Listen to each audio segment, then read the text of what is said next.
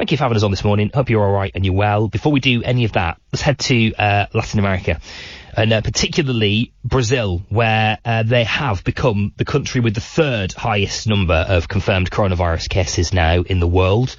They've registered a total of more than 250,000 cases. Only America and Russia have recorded more infections. Experts say that insufficient testing might actually mean that the real figure in Brazil is around 15 times higher. Let's get into that and other stories from the region as well, and speak to John Bonfiglio, our man in that part of the world. John, hello there, buddy. Hey, Darryl, how are you?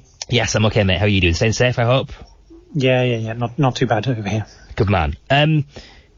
This is a really disastrous picture that is unfolding in Brazil. The president in that part of the world has dismissed it as being a flu-like issue, COVID-19. You and I have discussed that before. Is that a line that is being stuck to in light of these startling figures? Yeah, it really is. It's amazing how he hasn't shifted at all from it, and much in the same way as Donald Trump. He's also ordered the mass production by the military of chloroquine. So he also thinks that that's something which is going to help out. He hasn't shifted his position at all. And as you say, it's not just, I mean, the figures are incredibly high there at the moment.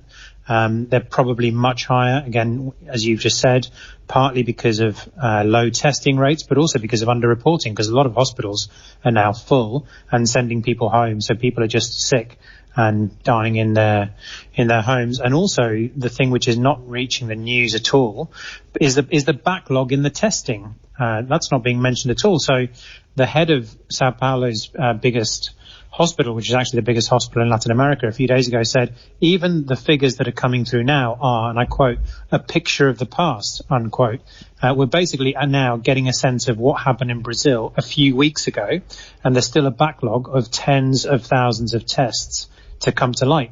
So on the one hand, you've got absolutely a public health crisis happening now, with a deep worry from everybody there as to where this is going to lead to in the future. And in fact, Bolsonaro has lost 2 health ministers over the course of the last month, and the one that was sacked a month ago is now going very public with his criticisms of the administration, and he's saying that the next 3 months are going to be horrific, and he thinks that the numbers of dead are going to reach 150,000 by the end of this. And of course, in the middle of this is Bolsonaro, with a huge political crisis in the country, not just because of coronavirus, but also because he's being investigated by the country's chief attorney and the Supreme Court.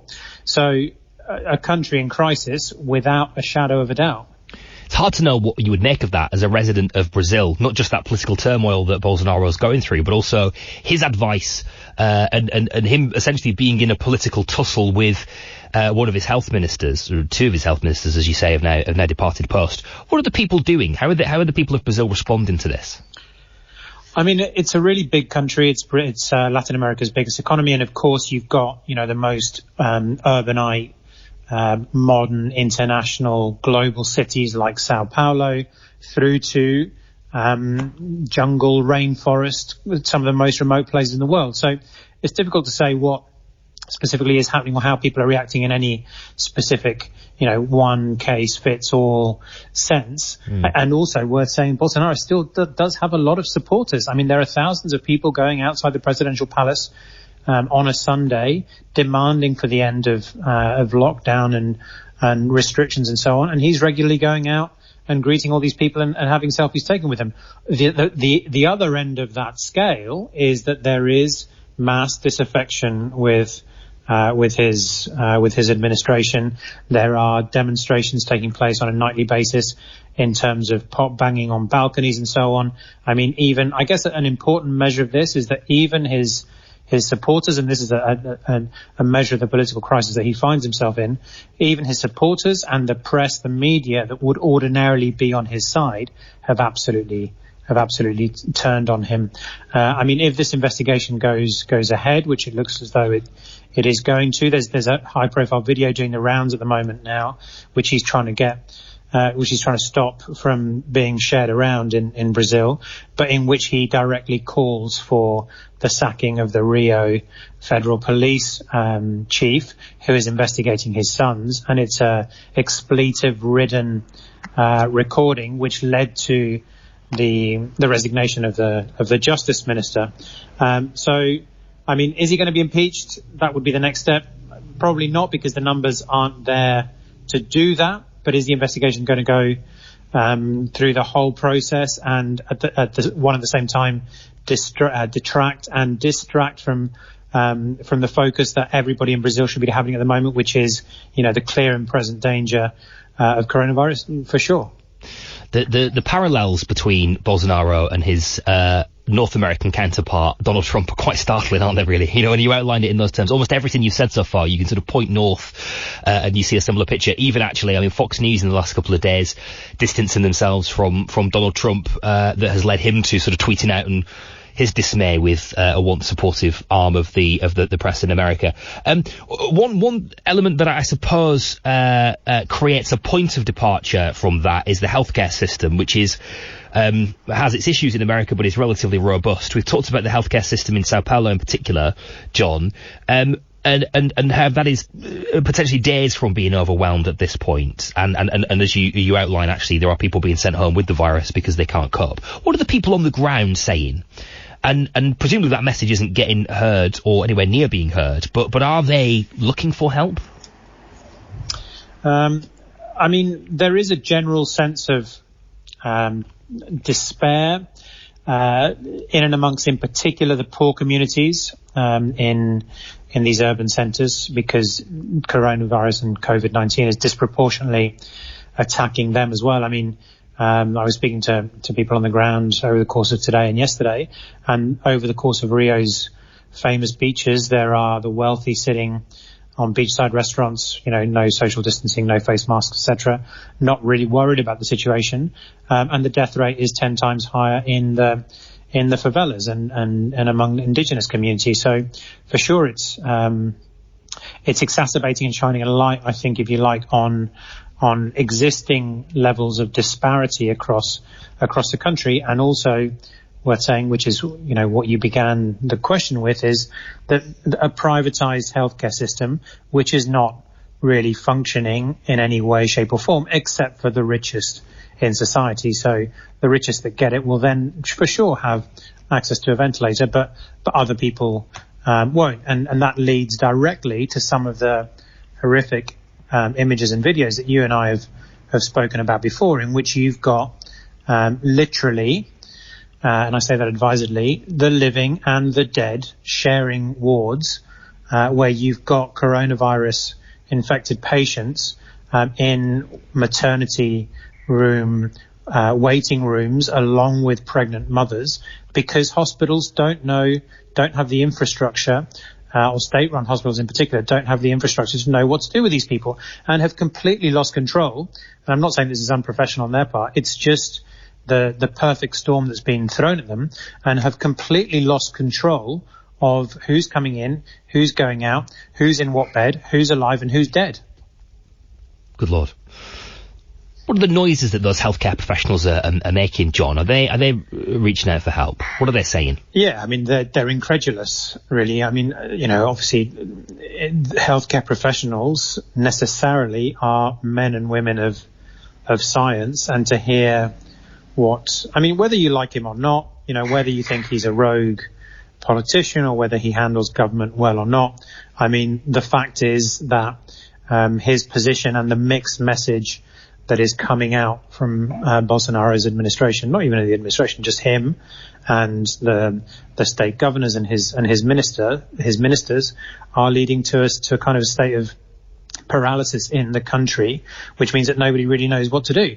And anybody who's got access to a camera or a camera phone and social media in Brazil is full of, and not just in Brazil, to be honest, is across Latin America, is full of healthcare professionals coming on, sharing videos saying, if you think this is fake, then this is what my last 24 hours has been like. These are the number of professionals who have been sick, who have died, the numbers of doctors who we don't have now in the hospitals. I mean, that's the other thing that's worth saying, that it's not just the fact that the hospitals are overrun. It's the fact that the healthcare professionals, their numbers have been decimated by the virus. So even where you've got a hospital, physically functioning, it's not physically functioning because the people aren't there to man the posts. Blimey. And how we'll head north more specifically to Mexico in a minute, John, but how does the picture in Brazil compare to neighbouring countries in Venezuela, Colombia, Ecuador, Peru, Chile, Argentina, Paraguay, etc.? Sure. So Brazil is obviously, as you said at the start of the piece, now the third highest country, so way above any of the other countries in the region, coming up to 300,000 cases, nearly 20,000 dead. The next one, which is closest, is Peru, which has also completely lost control of the situation, 100,000 dead and so on. And then you've probably got a middling bracket with your Mexicos, your Ecuadors, your Chiles, which have your tens of thousands and varying death rates. I mean, you've got from Mexico, which has a 10% death rate, 51,000, 5,000 dead, through to Chile, which actually has the same, more or less, rates of confirmed infections, but only 500 dead, essentially because it's got a much more developed 21st century healthcare system. And then you've got, I guess, in terms of the big countries in Latin America, you've got some countries that have actually managed to keep a lid on things. So Argentina has managed to close its borders really early on, made a lot of news when that happened a couple of months ago now, and its confirmed cases are under 10,000, with 400 dead.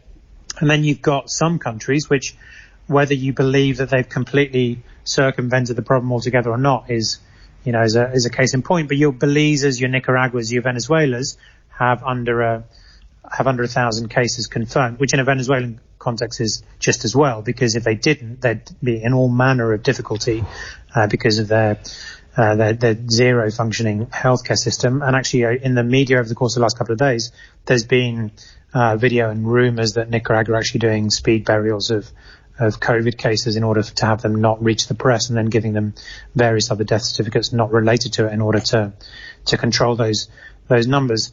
The fact is, across the region, you've got a very varied, I think, picture in terms of, like we're saying, exponentially, Brazil coming up to 300,000, down to Belize, which has 18 cases. But for sure, the ways in which governments measure, I was speaking to somebody today actually who just said that basically you're looking at kind of prehistoric data collection systems here as well. So not only are they slow, but also they're undercounting, and a lot of people don't trust the government and healthcare systems anyway, so just going to stay at home and not go and report these things, even if they have access to healthcare, which in a lot of rural spaces they just really don't. Sure. Well, that is quite a fractured picture that you paint there. And if you were able to sort of point at, I mean, obviously government response is clearly critical. Brazil are pointing towards that. If there are other factors that you can point to that are causing that disparity between somewhere like Argentina and Brazil, what would that be? I think it's when you and I spoke about this a couple of months ago, and it was just reaching the region, you brought up the fact which is absolutely correct, that Latin America has had the luck, if you like, to see this happening, spreading from China through Europe, through North America. So it's had time on its side. And some countries took this very seriously, like Argentina, and closed its border straight away. But actually, Luiz Mandetta, the previous health minister in Brazil, has gone on record to say, initially, we didn't think it was going to reach us. I mean, actually, now, the first coronavirus, the first COVID death is now confirmed as being 2 months before we thought it was in Brazil, which also, maybe it doesn't seem to be too much of a big thing, but it is, because it happened before Carnival in the country, which is a gathering of millions of people in a very small space, etc. So I think it is, even with everything going well for countries in the region, even with luck on their side, etc., and shutting things down on time, etc., controlling it, modeling it correctly, it was going to look really difficult because of the infrastructural problems in the region. But where you've got countries like Brazil, which haven't even attempted to deal with the situation, certainly at presidential level, then of course that snowball accelerating down the slope at a rate of knots, it's of course it was going to happen. Let's head north into Mexico, John, where you have passed the peak, it seems, or at least it is believed that the peak was reached late last week in terms of the number of daily cases. Is that right? Is that bearing out a couple of days on, do you think? Well, they were very sort of speedily on record to say, the authorities, that they're at the peak, that we were at the peak here. I mean, the peak hasn't gone away, and every day is increasing. Still, the health minister here has said that in all probability the numbers of dead are 8 times what's being recorded, and that's the health minister. And investigations in Mexico City have in hospitals have registered 3 times the number of deaths that are being officially confirmed there.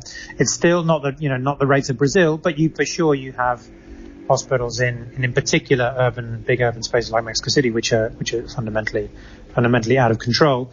The key thing here now is as you mentioned a minute ago, is has the peak actually been reached, or is it going to continue growing? In particular, because the government and the administration have now outlined that lockdown is beginning to end, or has begun to end already in some municipalities, but over the course of the next couple of weeks, everything else is going to begin to open up again. So if that steep curve is still steep now, as things open up again, then I can't see it flattening in the short term for sure. So on what basis are things opening up again? I think it's purely because the economics of the situation in a country like Mexico can't keep things shut down for 3 months, because they generate a whole series of parallel problems at the same time. I mean, I guess that's where, not saying that Bolsonaro makes a great deal of sense on any given day, but I guess where he has a point is, and a number of politicians in the region have a point when they talk about economics, is that already there's the countries are starting from a really low base and a day-to-day, hand-to-mouth economic system where families, even if they go out and work, all the hours of the God-given day themselves, their wife, their kids and so on, they barely have enough to scrape together to feed the family anyway. So you put 3 months of lockdown into that context, and of course this is generating a whole parallel disaster zone. I don't think that's too heavy to use economically in terms of people who just do not have the wherewithal to get through the day, and that's, as far as I can see, that is the only reason why things are opening up again economically, is because kind of they have to, because otherwise just a whole different level of problem has already entered the system. Yeah, that is an issue that the world is grappling with as well, John, isn't it? That tussle really is not unique. The UN said today, probably another 60 million in poverty over the course of the next couple of months, as far as their current measures go. And with that, the border between the United States and Mexico, further north in Canada as well, has had its restrictions extended, I think, until the 22nd of June. Just paint the picture, John, about who can and can't come across that border, if anybody at the moment. What do those restrictions mean exactly? I mean, the Canada-US border is, to all intents and purposes, shut, except for emergency traffic, etc., or movement of goods. The border between Mexico and the US is more porous, and we've spoken before about these kind of secondary COVID effects that are taking place around the world, but also around Latin America. And what's interesting in a US-Mexico border context is that actually there's a lot of Mexicans demonstrating and blockading roads south of the border because of the higher incidence in the US, and they don't want American citizens coming over and infecting communities here. Oh, isn't that a turnaround? The tables have turned. And it's also a really complex space because that border is a lot more porous than we think of it. I mean, there's a lot of dual citizens with dual residency who live on one side and cross over to work on the other. So they're very symbiotic. Those spaces, and that's certainly, kids who cross over to go to school on one side of the border, etc. So that's for sure complicated things. There's a lot more in the way of restrictions on the border at the moment, but they're definitely not completely shut by any stretch of the imagination. it's still fairly open. Where there's been some noise recently is the US administration putting a lot of pressure on these, what they call maquilas, which are like textile factories, industries just south of the border in Mexico, that because of cheap labor, that produce a lot of material that immediately gets sent across the border to the US, and those have been shut down for the last few months. So the US administration is putting a lot of pressure on the Mexican administration for those to start up again now. But obviously there's a problem there, because you've got thousands of people working in very small spaces, making stuff to send up. So that's kind of the flashpoint that's taking place there as things stand. But the US is not, perhaps ironically, closed to Mexico in the same way as it is closed to flights from Europe, as it has been for a little while now. And hailstones as well, John. We've seen some news today about mega hailstones in Mexico. I've got some pictures over here. I don't know whether this is anything you've come across, you've encountered yourself, but my God, they are absolutely huge. These hailstones are being referred to as an act of God, I guess. Yeah, well, it's, I mean, I think anything now, a cat winking at you as it crosses the street is taken as an act of God. But we're about a month away from the rains here, and at this time of year, a bit like tornadoes in the southern US, you get the odd storm which builds up and doesn't really know what to do with itself, and as a result, it doesn't tend to rain, but it hails. You get pictures of that, fairly regularly at this time of year. It's not news in that sense, but the photos are still massively impactful, and they do cause a lot of damage in these contexts as well. It did make the news. It will continue to make the news, but for sure nothing completely out of the ordinary. Although over the course of the last few years, probably the last 15 years or so, the scale and impact of these storms has increased in a climate change context. I mean, the size and scale you didn't see, say, in the late 90s in the way that you do now. They also look like coronavirus. That's what a lot of people are pointing out. They look like the image impression that we have of coronavirus, the sort of jagged edges. Yeah, I think coronavirus was deliberately designed to look like a sort of a Doctor Who-ish, I think, malevolent virus. That's what but where is the doctor when you need her? No, exactly. Quite, John. That is the question. Nice to talk to you as ever, my friend. Nice to hear you're safe and well, and we'll catch up soon. Take care of yourself, all right? Take it out. John Bonfiglio for us in Latin America and Mexico, with that startling picture of Brazil and a fragmented picture of Latin America at large as well. We'll keep an eye on that part of the world for you, as we do. Speaking of international, after 3 this morning, we're going to head to China and